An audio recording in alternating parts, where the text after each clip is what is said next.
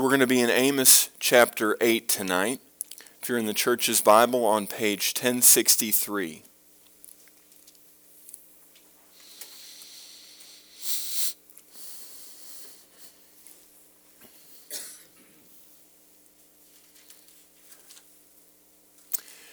I join with what Jim prayed for us, that we would hear tonight.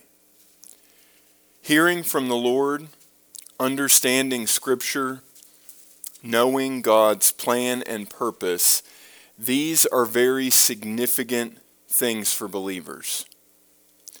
Yet they can cause significant stress, suspense, worry, and even doubt. Tonight's message from Amos is a severe warning for us regarding these spiritual matters of hearing, understanding, and knowing. But it's also a great message of encouragement that the merciful heart of our Lord is to send His word to those who would receive it and obey it. It's exactly what we said together in the Shema, and exactly what we just sang together right now, that we would hear the Lord's word and obey it. We know from the New Testament that it's not merely enough to hear the word, to know of the word, if we are not obeying it and putting it into practice. So if you have been crying out for something from the Lord, I pray that you would hear and understand tonight. If you've not been asking something of the Lord, or if you've been avoiding asking something of the Lord, I pray that your heart would grow to desperation to hear and to understand and to know from Him. So we will be studying in chapter 8, another vision that the Lord gives Amos. So Roger, if you don't mind to put that slide up. Like the other visions that Amos has, this one is aimed at a particular group. Really a subgroup that is in Israel, who are merchants or sellers, tradespeople. Yet its meaning is for all of us. So the vision that Amos has is called the vision of summer fruit. And maybe in your Bibles above chapter 8 it says vision of summer fruit. And so really that's what everything kind of stems from. The Lord is going to give Amos a vision in the first 3 verses of the chapter. And then the remaining verses of the chapter are a final warning. So there are 9 chapters in Amos's book, and so we are approaching the conclusion. So even now in chapter 8, the Lord is pleading with Israel through a final warning. So there's a few different things that Amos will share with us as a part of this warning. God has a charge. He has an oath he will take. There will be a judgment. Amos will describe how God will ultimately destroy those who oppose him. And finally, the famine that God will send on Israel. And so that's what we're going to read about. We're going to read about this vision of summer fruit and what it means for Israel and for us. So I mentioned that this vision is given to a subgroup because each of Amos's visions are really talking about specific situations that maybe not everyone in Israel is guilty of, but there is a place that everyone in Israel should learn from and understand how to apply what Amos is sharing. So let's read together. We'll read all of chapter 8, verses 1 through 14. Thus the Lord God showed me, behold, a basket of summer fruit. And He said, Amos, what do you see? So I said, a basket of summer fruit. Then the Lord said to me, the end has come upon my people Israel. I will not pass by them any more. And the songs of the temple shall be wailing in that day, says the Lord God. Many bodies everywhere. They shall be thrown out in silence.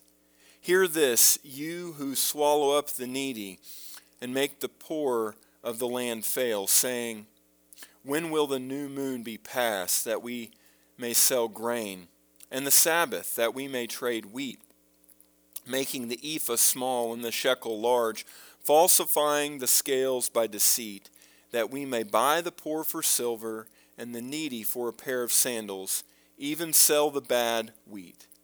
The Lord has sworn by the pride of Jacob, surely I will never forget any of their works. Shall the land not tremble for this, and every one mourn who dwells in it? All of it shall swell like the river heave, and subside like the river of Egypt.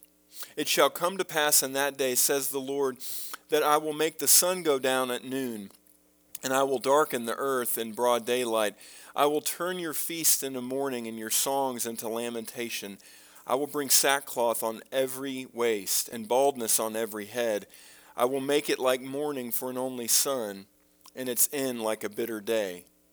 Behold, the days are coming, says the Lord God, that I will send a famine in the land, not a famine of bread, nor a thirst for water, but hearing the words of the Lord. They shall wander from sea to sea, and from north to east. They shall run to and fro, seeking the word of the Lord, but shall not find it. In that day fair virgins and strong young men shall faint from thirst, those who swear by the sin of Samaria, who say, As your God lives, O Dan, and as the way of Beersheba lives, they shall fall and never rise again.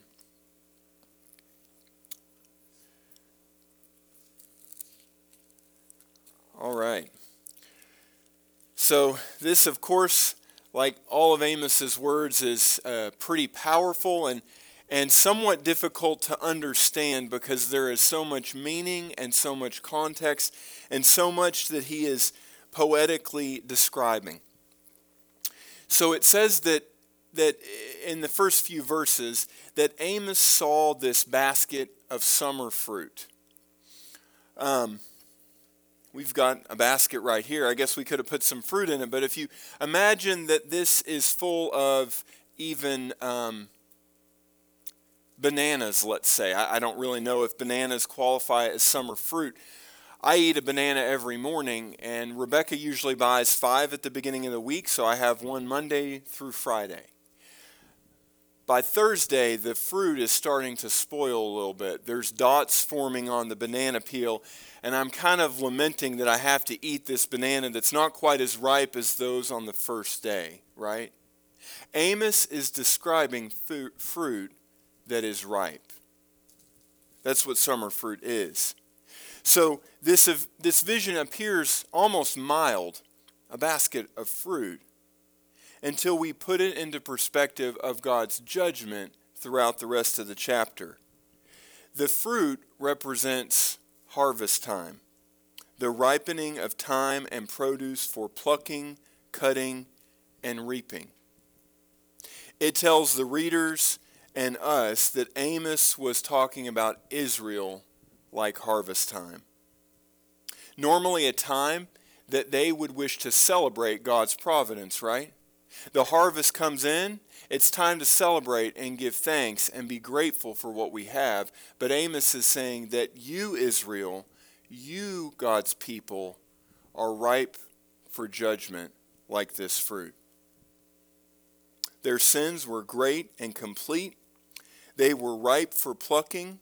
They had not turned away from their sins and to return to God.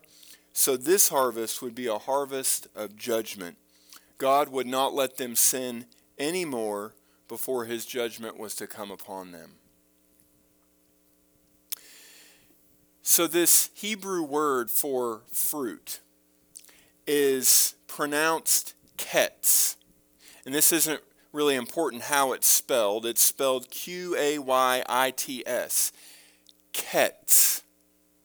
And this is interesting because in verse 2, Amos says, Then the Lord said to me, The end has come upon my people Israel. This word end here is pronounced ketz, Q-E-T-S. So Amos is really making a play on words here to pair the fruit, the ripeness for judgment that Israel is, and the end. it is the end for Israel. There will be no more visions. There will be no more messages. There will be no more of God's mercy upon mercy upon mercy. It's the end.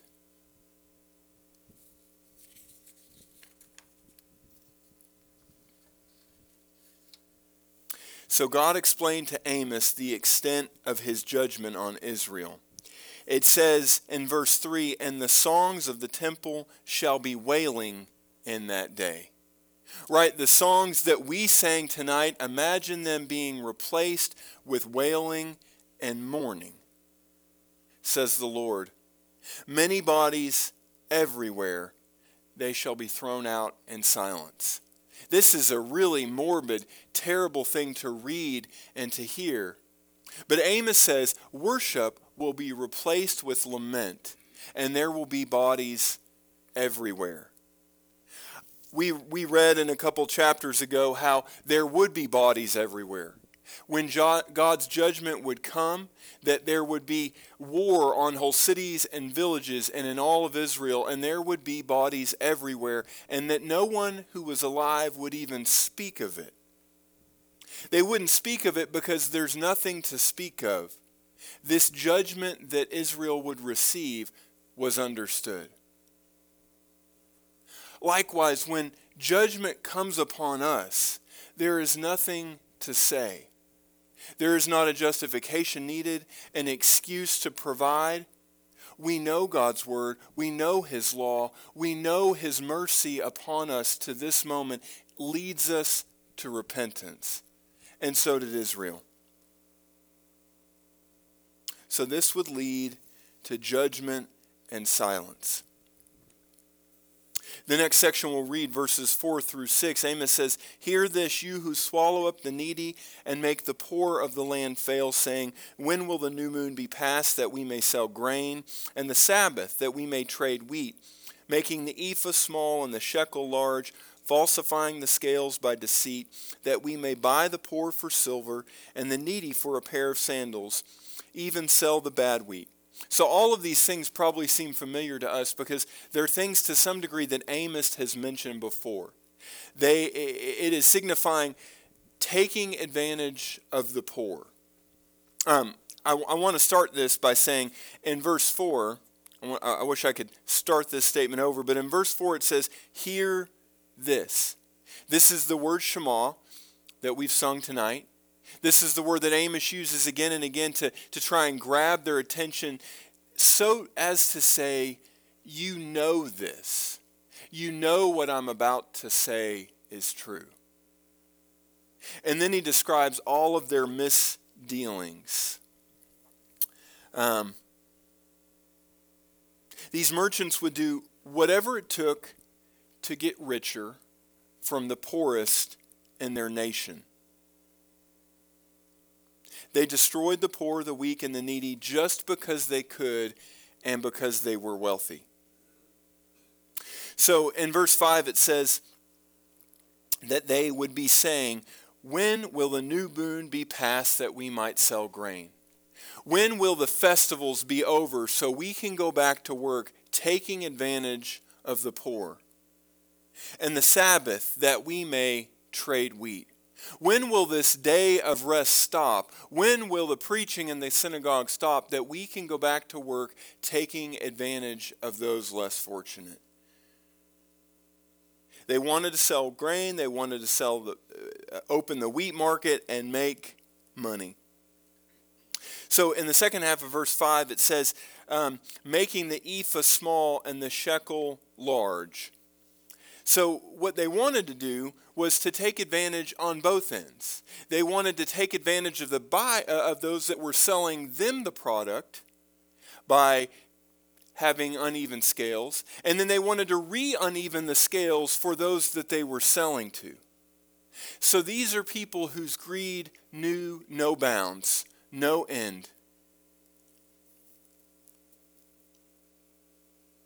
There's lots of understandings about how they would do this, how they would put a false bottom in the bushel, or how they would overweigh the scales, how they would lend their craftiness to taking advantage of other people. And this dishonesty affected the poor most. They were taking advantage of the rich who were selling them, but this dishonesty affected the poor more than anyone. Now, I don't think that God is okay with taking advantage of rich people, but there are scriptures upon scriptures upon scriptures about taking care of their neighbor, taking care of their countrymen, and taking care of the poor, the widow, and the orphan. Yet these acts really targeted them.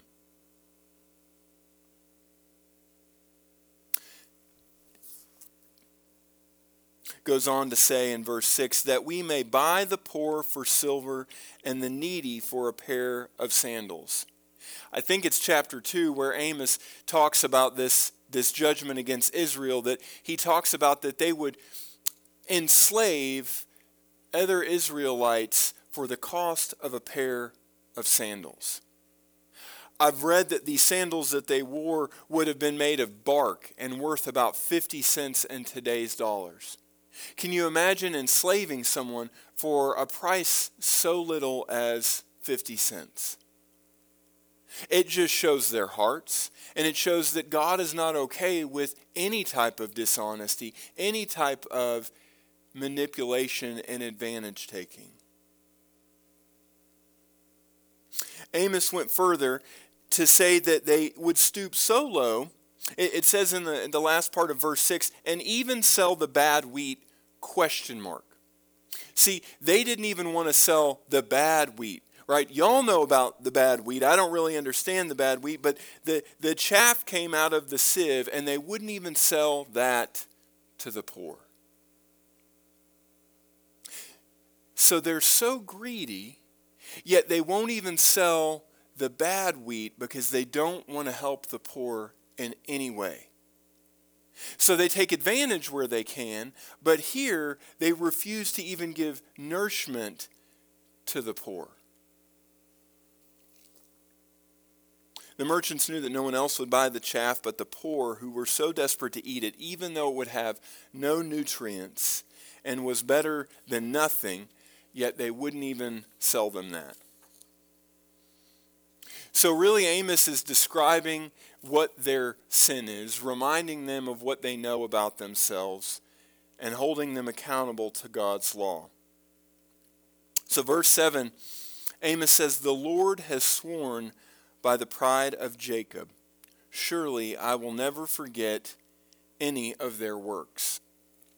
Now we've read a couple of times in Amos how the Lord has sworn by himself or sworn by his holiness. But now the Lord is swearing by the pride of Jacob. There's a lot of debate over what this means. There's places in Scripture that describe this pride that Israel had. And not just negative pride, but their confidence in the Lord that would have been a good thing. Their confidence in the Lord's covenants and who the Lord was and what he promised them. So if there's anything that we should be boastful of, like Paul says in Corinthians, it's boasting in the Lord. Right? So maybe there could be a good place that Israel was proud of being God's people. But I think there's more to this. I think that really this is talking about the Lord is swearing by the pride of Jacob, their arrogance and overconfidence that the Lord wouldn't punish them. He is comparing the sureness of his holiness with the certainty of their pride. He's swearing by it.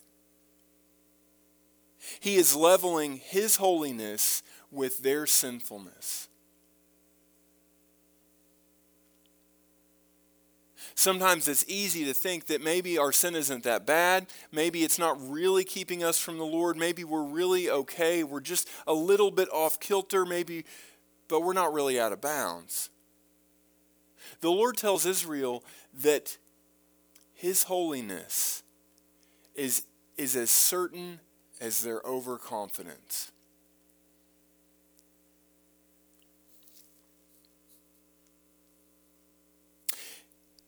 The Lord goes on to say that surely he will not forget any of their works, any of their deeds.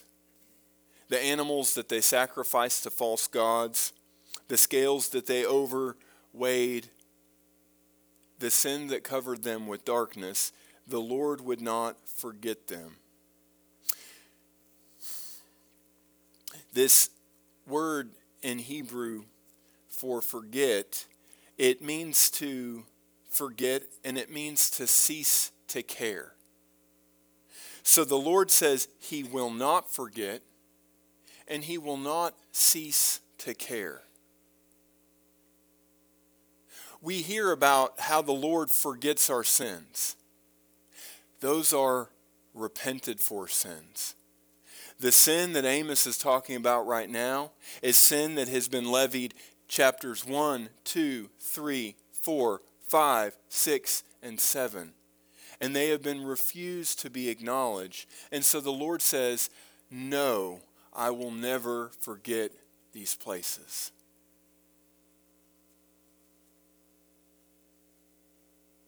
He wouldn't let them go unpunished.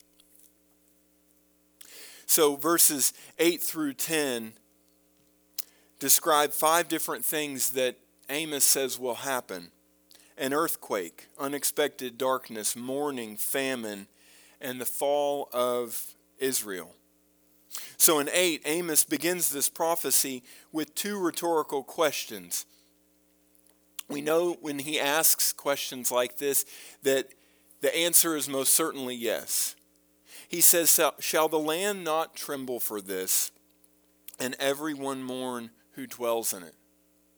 This almost seems silly. Why would he ask a question like this? Why would he say, well, when all these things begin to happen and there is an earthquake in the land, will not everyone mourn? Well, of course. But Israel to this point are a people that hold themselves above God's judgment, above mourning and lamenting for sin.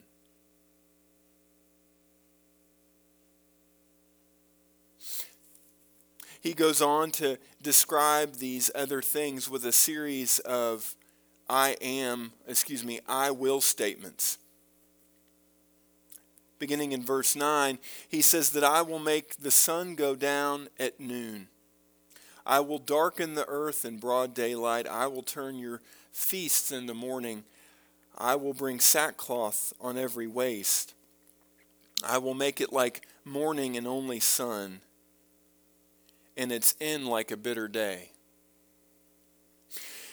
And there's a lot to these things, more than just the face value, to say that ultimate destruction will come upon Israel in every way, from vegetation to feasts of days of mourning, like mourning the death of an only son.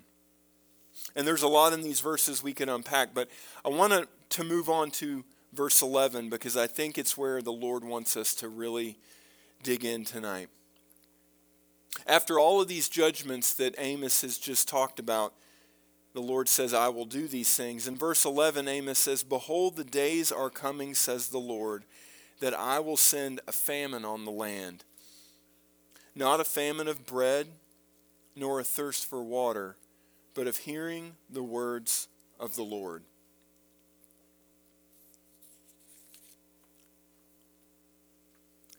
Right here, I wonder what we consider to be the Lord's worst judgment against us. Think about even this last year and the things that you've seen, the things that you've experienced,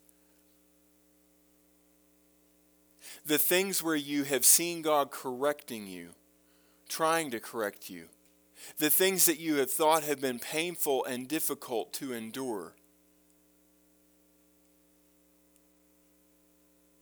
Yet the Lord is saying, more difficult than all of those things, more difficult, Israel, than the judgments that I have talked about and that I am sending your way, more difficult than a famine of food or water, is coming a famine of my word.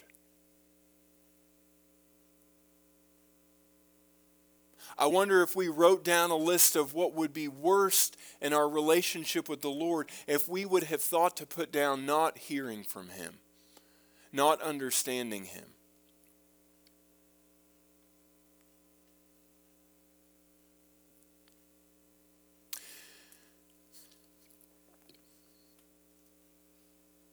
It says, but of hearing the words of the Lord. a seemingly simple phrase, it is packed with words that have affected Israel's entire existence. This word for hearing comes from the word Shema that has been a theme for us tonight. A theme in the songs we've sung and a theme in Amos. It is the ing, the ongoing action of Shema. We know Shema means to hear, yes. It means to hear with the implied response of obeying.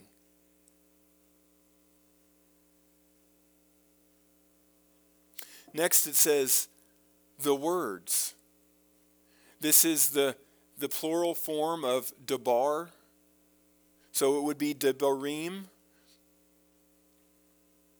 This isn't just the utterances of God. This isn't just the sayings of God. This is the understandings of God, the truths of God, the Word of God. Combined together, the Shema and the Word should draw them back to Deuteronomy 6:4, where Moses is saying, you've just heard the 10 Commandments once again. Hear them, Israel. Obey them, Israel.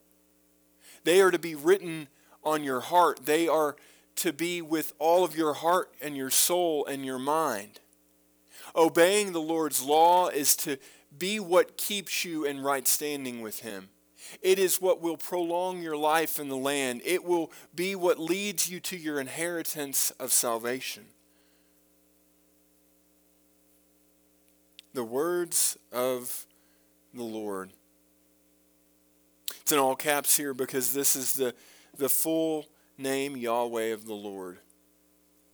So Amos says, the worst is coming, and it is a day when the Lord will withhold His word from us.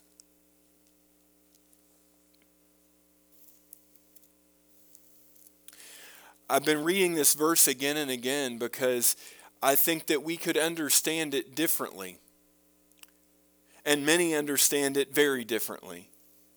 We could understand it to mean that we won't have hearing ability to hear the Lord.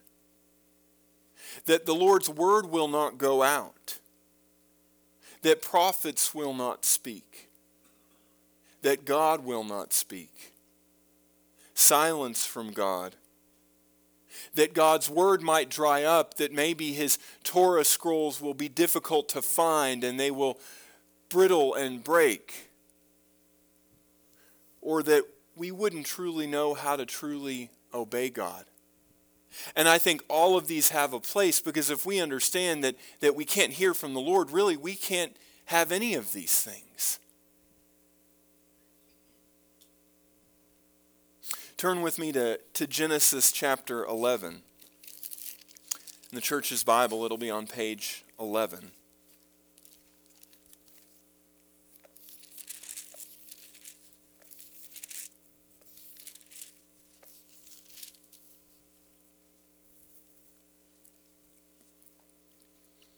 Genesis chapter 11.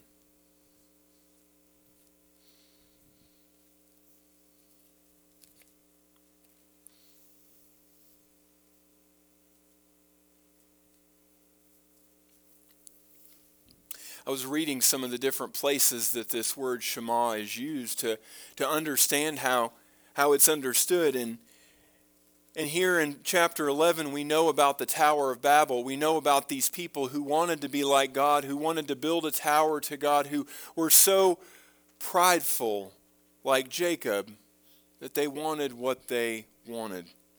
Verse 7, it says, "Come, let us go down and there confuse their language, that they may not understand one another's speech." This word translated understand is the word Shema. Shema means more than just to hear. It means more than just to take note of. It means to understand. It means to grab a hold of and comprehend and know what the value of what one is hearing is. So why would the Israelites not be able to hear? I believe that this judgment was a result of God removing his hand of protection and presence from them. Their seeking the Lord did not come from a repentant and sincere heart to obey. Remember, they're going to these places like Samaria and Bethel, Beersheba and Dan. They're going there to offer worship. Yet their worship is not in alignment with God. Their repentance was not truly one of the heart. So God will cut off their word from them. Or is it that they won't be able to hear? See, there's really no difference between the two. Them not being able to hear is, yes, a consequence of God cutting off his word.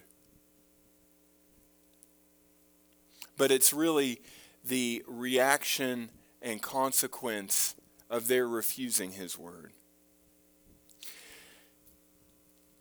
Deborah and I were talking this week, and I was telling her I remember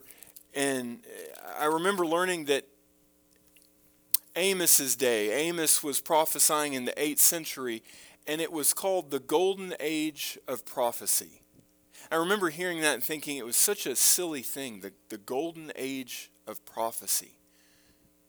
Well, it's because Amos and Joel and Micah and Isaiah are all coming to Judah and Israel to prophesy in this day. Things are so bad that God is sending all of the spiritual reinforcements to bring the good news and judgment of God that they might leave their ways.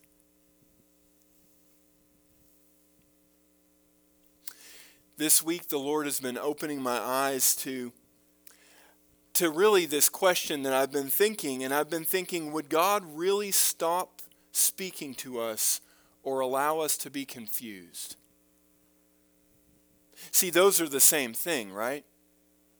Stopping speaking to us is the same as confusion. What happened at the Tower of Babel is that God held back his voice, and they became confused. This is the wrong question. The question we should be asking is, have we refused God's ways, his mercy, his correction, to the degree that his word has been made null by our hearts? As a result, has his word been restrained from our ears? Has our hearing been made weak and confused by our welcome of false teachings or listening to the enemy? Are we listening but not hearing? Are we listening but not obeying? Are we reading but not listening? Are we reading but not obeying? Is the Lord talking but we're ignoring? Is the Lord loving but we're refusing? I've been thinking about the reality of this statement that the Lord knows our hearts. Y'all know how I feel about this statement.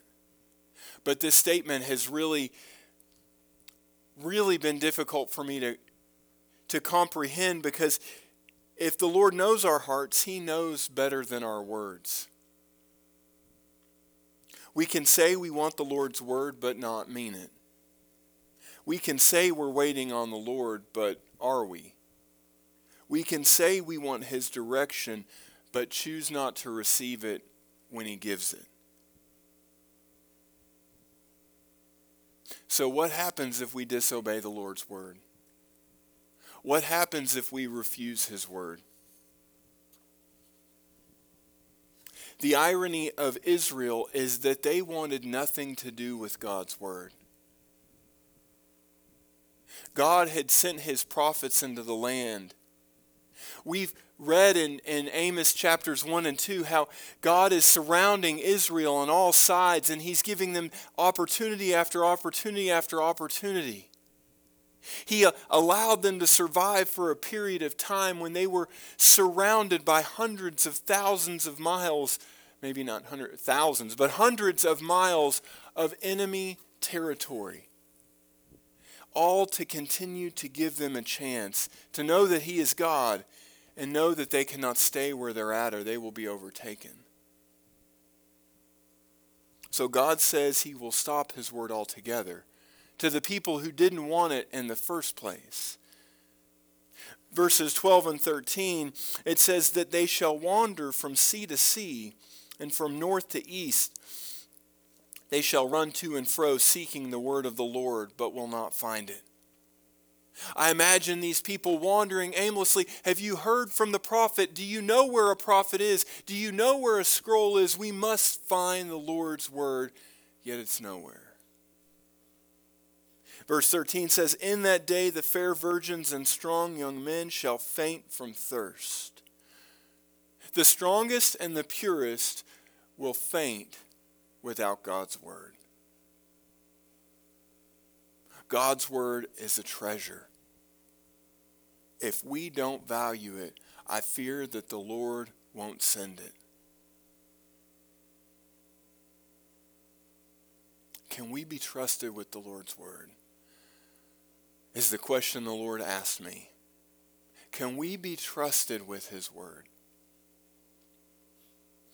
He answered me in Luke 16. Turn there with me. Luke 16 will be on page 1205 in the church's Bible.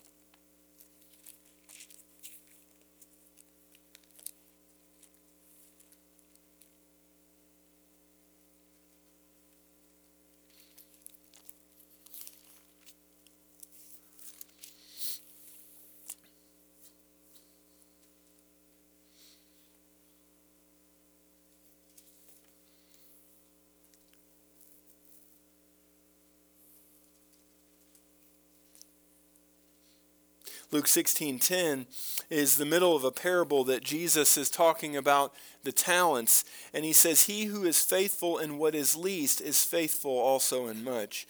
He who is unjust in what is least is unjust in much. Ironic that Jesus' parable is talking about investing money, and Amos's prophecy was to greedy merchants who wanted nothing but money. So the Lord asked me if we can be trusted with his word, and his answer is to say that those who take little and treat it well will be given much. I think about all of the places that the Lord was talking to Israel, yet they refused. So he said, I'll send no more of my word. And I hear the Lord asking us, have we responded to the little he's asked of us? Yet we want the fullness of his word. Be faithful in the little things. God is speaking to us that if we want to hear from him, we have to start by obeying him.